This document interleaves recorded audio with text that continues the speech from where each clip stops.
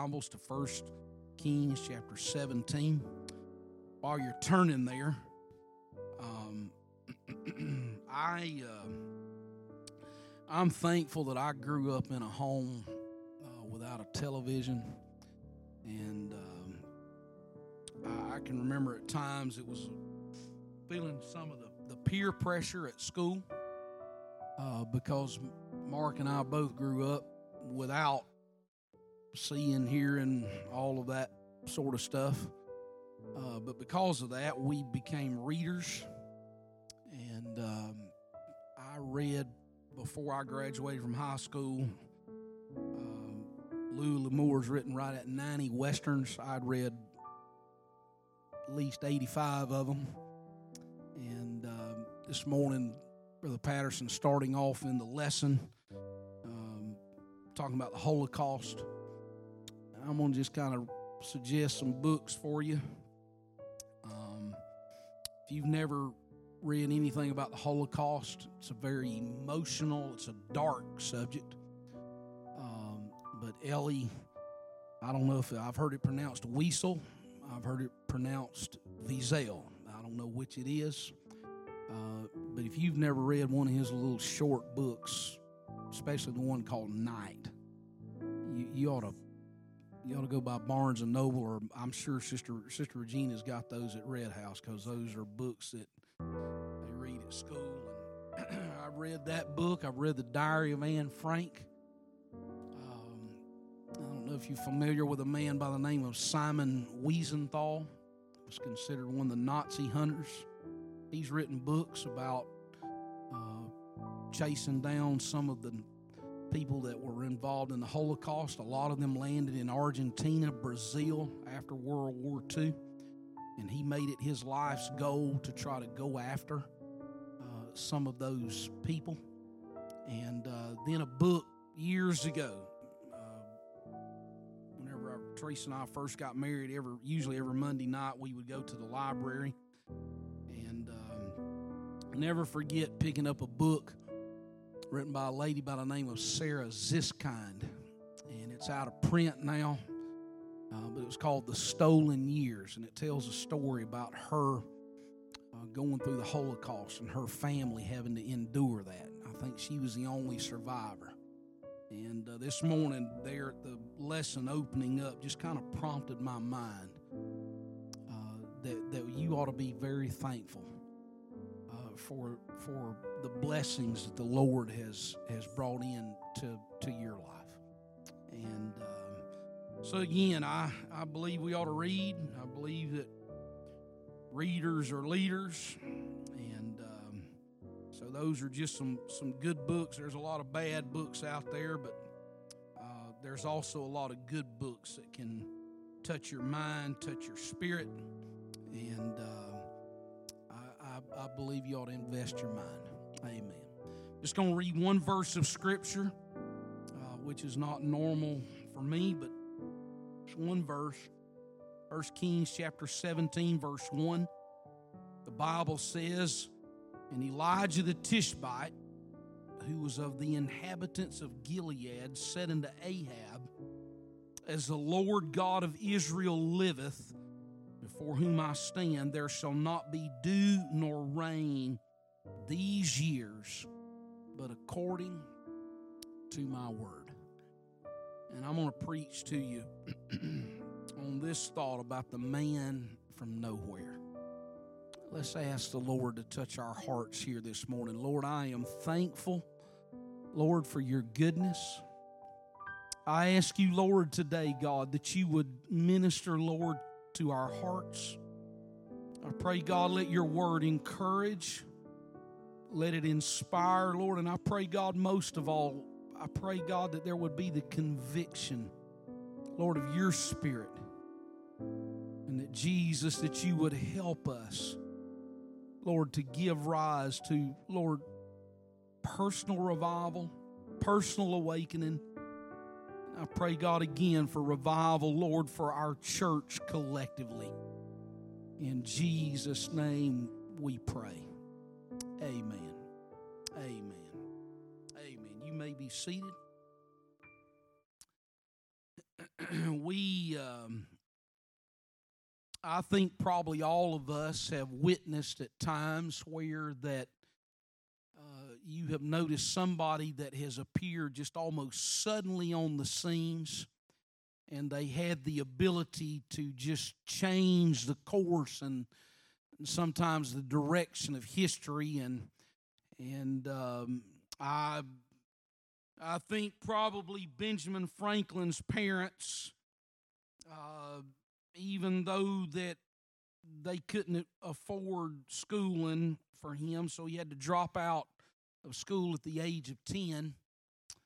There was something about it, the desire in his heart caused him to give himself to reading and self-improvement, if you want to call it that, where that he had his part in American history. Sports figures are full. Sports world is full of athletes that just almost just appeared just suddenly in whatever it was that they were involved in, and there was a great impact that they had on their world. You know the story, for better or for worse, Bill Gates, about how that he and both Steve Jobs, college dropouts, and yet they have so changed our world with their inventions, some for the better, obviously some for the worse, but all of those people just appeared suddenly on the scenes. And that is the way that it was with Elijah. Elijah was the man that he was known as a prophet of God. And I will throw this in. I have gone back and I have been watching some of the sermons from Because of the Times back years ago, and I watched one this past week that Brother Tenney preached back in 1998, and it was a sermon called "All Direction is from the Altar." But he did have this to say, and it kind of stuck with me. He said that the apostolic movement has both in-house prophets and out-house prophets. And he said the in-house prophets are prophets that know how to flow with the Spirit and how to encourage a move of the Spirit. And I think that perhaps we need those people in our day. But he said there's also out-house prophets, and they're always stirring up a stink. And for what that's worth, Elijah was an in-house prophet. And the Bible tells us that literally out of nowhere, and I want you to know this here today, that God does sometimes His greatest works in places of obscurity and isolation, where that He has people that are hidden away, and then while He works with them, then they burst onto the scene, and you ask, why sometimes is the isolation needed? Because God uses moments like that to grow courage in our hearts. It can be a challenge at times whenever you begin to think and to realize that courage is needed, and yet if you're going to have courage in your life, it's not going to be because you run with the crowd and that you're always somehow wanting to know what God's work is by committee. There are things that can only come to us whenever we have been separated from the noise of our surroundings. Paul mentions that in 2 Corinthians chapter 6 and verse 17. He says, "Wherefore come out from among them and be ye separate." John mentioned it in Revelation 18, and there in verse 4, "Come out of her, my people, that ye be not partakers of her sins, and that ye receive not of her plagues." Come out of her, my people. And I know that if I'm going to have a spiritual walk with the Lord, it is going to be because there are times where I have moved away from the pull of this world, separation from the noise of the rebellious. You find that in Numbers 16. forsake the foolish. Proverbs chapter 9 and verse 6. Flee from Babylon. Jeremiah 51 and 6. Save yourselves from this untoward generation. Acts chapter 2 and verse 40. Separate yourself from the filthiness of the flesh and of the spirit. 2 Corinthians chapter 7 and verse 1. And yet far too many in our world today do not believe in the power of separation, but if there is a picture of a separated prophet, it's going to be that man that we look at as Elijah. And my mind for the last several months has gone back to some of the old books that I have in my library that deals with revival. You can hardly read any of those books, and yet you don't come across the mention of this man whose name is Elijah. The times of Elijah are marked by all sorts of sin and folly. You start looking, and there is political upheaval among the kings of Israel. There are assassinations that are taking place there in the palace. There are children that are being sacrificed on the altars to Moloch, and their babies on altars of fire. Our children are being killed in the sterile surgical areas of abortion clinics, and thank God that was overturned. 65 million babies. You can hardly get your mind wrapped around that. That's just in America. And sometimes I wonder if somewhere in the past, since 1972, I believe it is, that was there perhaps a cure for cancer, a cure for leukemia? Was there something that God had intended to place into our world to benefit our world, and yet because of the selfishness and because of the corruption of the flesh, that now we are at the place that we're at? But the Bible tells us that whenever you look at some of the times that Elijah was in, 1 Kings chapter 13 and verse 33, speaking of Jeroboam, it says that, but he made again the lowest of the people priest of the high places. Think about that. You see that phrase there right in the middle of that verse? He says that he made again the lowest of the people priest of the high places. And I look at our times today and look at what is trying to shape the mindset of America, and it's almost like that Hollywood entertainment, whatever you want to call it, even the political chambers, that it's almost like the lowest of people in their ignorant mindset, their godless mindset, where that Paul would say that they're God haters, that they want to tell us how to live our lives. That is where Elijah was whenever he stepped on the scene there. The land was full of high places, and the pagan gods and idols had infiltrated the land there, and it was almost like Jehovah that had pushed him literally out, and yet our day is very similar to that. And yet I'm not so far away from the fact to believe that there can be a man, there can be a saint, be that man or woman, be they saint or minister, that they can step onto the scene and begin to usher in things that God would revive, and he would awaken things, and even in churches. And here's what I have noticed whenever I've read about some of the revivals of the past, that they almost appeared unexpectedly. Yes, there were people that were praying for revival. There were people that were praying that God would move, but it was almost just like on maybe as we would call it, a normal Sunday morning or a normal Wednesday night, that the Spirit of God just fell and engulfed that place. And I long for that.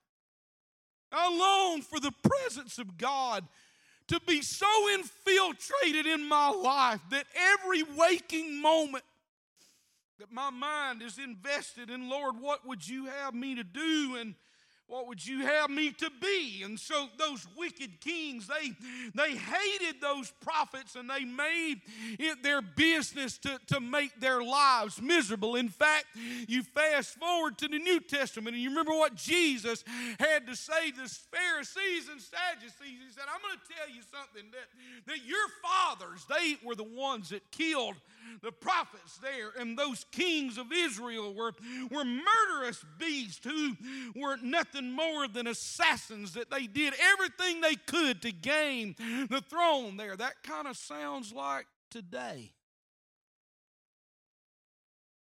And yet look there in 1 Kings chapter 16. I want to point out to you in verse 30. 1 Kings 16 and 30, just the previous chapter there. Look at what we see there. Look at verse 30. And Ahab the son of Omri did evil in the sight of the Lord. Look to verse 31. And it came to pass, as if it had been a light thing for him to walk in the sins of Jeroboam. It was something like that. He didn't even have a twinge of conscience. It was just a light thing for him to walk there. And then the Bible tells us that he took to wife Jezebel, the daughter of Ethbaal, king of the Zidonians, and went and served Baal and worshiped him. Look to verse 33. The Bible tells us what Ahab's epitaph was. Ahab did more to provoke the Lord God of Israel to anger than all the kings of Israel that were before him. And yet, if you were to ask what king was the most successful, if we want to call it that expanded territories, added to treasuries, had the strongest military, I think probably most people would want to think David, that he was that king, or perhaps even Saul whenever he started off. But the most successful financial king there, perhaps maybe besides Solomon, was Ahab. And so it was that it almost looked like that God was blessing that place. And yet their hearts were so far from God. Now, I'm going to say, I pray for you that the Lord would bless you, and the Lord would touch you and help you. And this morning, I was upstairs, and I made kind of a little, I don't know if it's funny. It was funny to me, but anyways, they were talking about, well, such and so works on 5th Orthopedics at such and so hospital, and that come across while I was upstairs, and so I texted back to them that said I work on the 2nd floor of theology here at the Pentecostals of Dothan. And so y'all remember that, okay? I work on the 2nd floor of theology, Sister Kayla. So y'all keep that in mind. But I did. I looked out the window this morning, and I got to looking across the parking lot. There's some nice vehicles sitting out there. And I know you worked hard, and I pray you continue to work hard, but don't think for a moment that I thought, you know what, some of my praying is helping people to be blessed, and yet be careful that whenever you are in that state of blessing, that you don't get it in the part to say that the physical blessings are what really is what God is getting at to a spiritual matter. But look back with me to 1 Kings 17. The Bible says there, and Elijah the Tishbite, who was of the inhabitants of Gilead, said unto Ahab, as the Lord God of Israel liveth, before whom I stand, there shall not be dew nor rain these years, but according to my word. There are some things that I want to pull out of this single verse here, and the first thing that I want to point out to you is this, is that God is alive. From all appearances, it would look like as if maybe Baal had the upper hand, that Baal was a place where that everybody was worshiping Baal.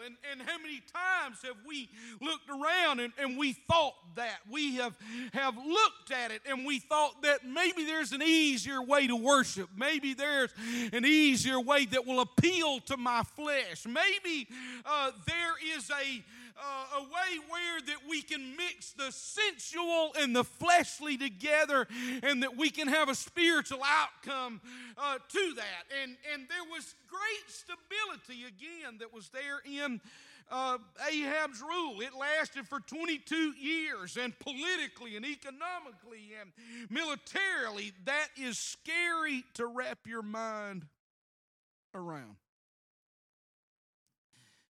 And yet everything about Jehovah was mocked and ridiculed and laughed at. In fact, you find later on that there's a prophet by the name of Obadiah, and I've heard other preachers mock Obadiah because Obadiah hid some preachers in a cave somewhere, and I've heard people laugh about that. And yet even whenever we find Elijah with his great confrontation there with the prophets of Baal there on Mount Carmel, the Bible tells us that immediately after that he's fleeing and he's running away, and he feels like, Lord, I'm the only one that's here. And the Lord said, oh no, you're not, Elijah. I've still got thousands that they have not bent their knee to Baal, nor have they kissed Baal. And I want to encourage you here today that there may be times where you feel like that you're the only one that prays differently, that worships differently, that dresses differently, that doesn't go to these areas, that maybe spend too much time at the church, and the Lord would, or people would ridicule you and mock you about that, and you start thinking, oh my Lord, it's just me that's here. Trust me, there are thousands, perhaps even millions across this globe today that they're still serving the Lord, and there's going to come a day that the Lord is going to open your eyes up and help you to see that. And so God is alive. And yet, understand this, delay in judgment always plays out. People that are involved in sinful attractions have minds that are so twisted, and they think, I'm getting away with this. I'm going to be okay. And Paul talks about it in Romans 1. He said their foolish heart was darkened. And in his Isaiah chapter 5 and verse 20, woe unto them that call evil good and good evil, that put darkness for light and light for darkness, that put bitter for sweet and sweet for bitter. Woe unto them that are wise in their own eyes and prudent in their own sight. 1 Kings 16 paints up an excellent backdrop. But notice something. The Bible says there in 1 Kings chapter 17 and verse 1. Look at that first word there, and. It's a powerful word. Because here's the deal, God had a prophet. God had a prophet. He had a man of God. And God was alive. He was aware of the sin that was there. He was aware of every bit of that was taking place there in that country, if you want to call it that. And while Elijah was distressed about it, God wasn't. God was alive.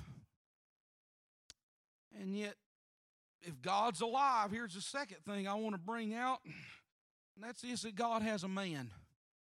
I'd just maybe add this, that God has a church. God has saintly people. Because the Bible says there, Elijah the Tishbite, who was of the inhabitants of Gilead, God sent a prophet there, and later on the interaction with Ahab would be in such a manner. Look in 1 Kings chapter 18. Just turn over a page and look there in verse 17. I love this verse. The Bible says there, and it came to pass when Ahab saw Elijah that Ahab said unto him, art thou he that troubleth Israel? Are you the one that's troubling Israel? And Elijah wants to just like, what are you talking about? You. I won't go there.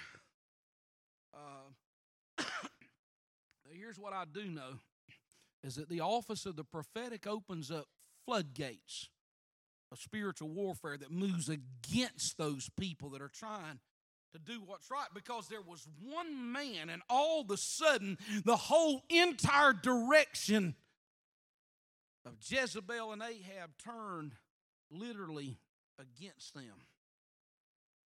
It's the grace of God that reaches for nations and for churches and for individuals. But know this, that reaching grace is always accompanied by one voice or two voices or a small handful of voices that is going to condemn sin. And so I got a question. What kind of sinful practices were you involved in this week? Oh, be careful, little eyes, what you see. Oh, be careful, little hands, what you handle. Oh, be careful, little feet, where you go, for the Father up above is looking down in love. Oh, be careful, little eyes, what you see, and you know you ought to change that. Oh, big eyes, be careful what you see. Big hands, big feet, be careful where you walk. Be careful what you handle. And so the question is this, is that how many people that are here today have trafficked in sinful areas that God would not be pleased with? And you forget that God was indeed watching. God was indeed, I was by myself. Nobody was there. No, the Lord was there.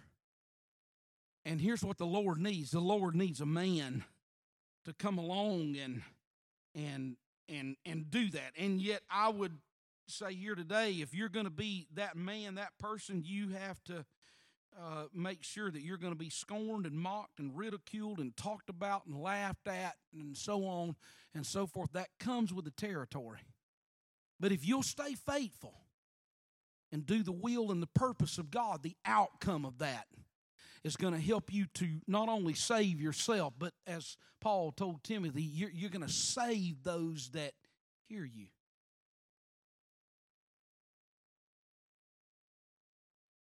And so it is that Elijah, the principle, as the Lord God liveth, before whom I stand, that speaks of consecration. That's an old word. We heard it a lot in the 70s and in the 80s and maybe some in the 90s, but that word has almost disappeared from our vocabulary now, is because people, they want the easy way. Well, I don't want to worry about works. That's legalism. Really. Here's a question that I would ask you. Why in the world, and you just take just this one scripture, Hebrews chapter 12 and verse 14, where he talks about pursuing holiness, and then cross-reference that verse and start moving through the scriptures about where that there is something about all of God's people that were reaching for things. And so don't fall into that nonsense crowd that says, oh, you got to be careful that you're not going to let yourself get involved in works. I'm just going to tell you this. If that's your whole understanding and desire of your relationship with God, you're going to be sorely disappointed when you get to the bema seat. Because we all are going to stand at the judgment seat of Christ. And when I get there, I pray that there's been pursuits in my soul and in my spirit, that because I was hungry for God, it pursued me to do things and to be involved. And so the third thing I would point out from this verse is God and his man have power. God's alive. God has a man. And then the third thing is that God and his prophet, they have power. You say, how do you know that? Because that last phrase there shall not be dew nor rain these years, but according to my word. How long did that last? The Bible tells us 3.5 years. Luke chapter 4 and verse 25, James chapter 5 and verse 17. And by the time that they had come to the end of it, the dust there, it literally was bone dry. And yet, God and his man had power. And droughts of rain can be troubling in our lives. And sometimes we're in the midst. And don't forget that the prophet, he was in the middle of that drought as well. And yet the drought was intended to do some things to Israel, to encourage them to repent, to expose Baal, to exalt Jehovah. And it's hard to draw men to repentance whenever you're living under Ahab's rule that's been so prosperous. Be careful. Be careful, apostolic church, that you don't fall into the Laodicean trap. Oh, I'm rich and increased with goods. I have need of nothing. The Lord says, oh, but I look at you different. I see you and you're wretched, you're blind, you're miserable. But you see yourself as rich and increased with goods and have need of nothing. Don't fall into that Laodicean trap. And so while Elijah was being criticized for his message of repentance, the deeper truth was that God was behind every bit of it. And God said, I'm going to take you, Elijah, and I'm going to use you to bring revival to this area. Now, I'm not going to stand here and just tell you that you're looking at the guy. But oh, how I want to be that man. You look at yourself and you think, oh, I can't be that person, but I just have a belief in this church that God is working. And that there are things that you cannot see right now, that they are taking place. And we cannot get weary in our well-doing. We cannot get weary in our praying. We can't get weary in desiring and hungering for God. If our community ever needed a church, it's now. It's now. I want us to stand this morning.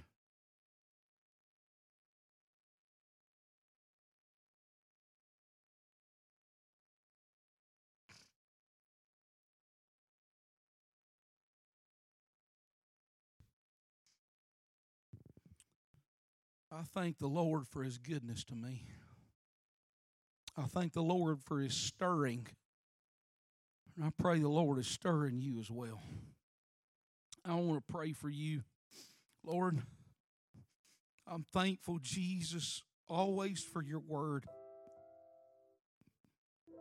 I'm thankful, Lord, for God's stirrings of revival and spiritual awakening. And yet, Lord, I look and so many times feel, Lord, so inferior, so ill-equipped. Times, Lord, where we feel that, God, our prayers are insignificant, but Lord, every bit of that is nothing more than a lie of the devil. Lord, I literally this morning, I pray against that spirit. I pray, God, against those spiritual and mental hindrances. That, Lord, that they would somehow, God, try to oppose your work in our lives. I ask you, Lord, today, fill our lives, fill our minds, Lord, with light.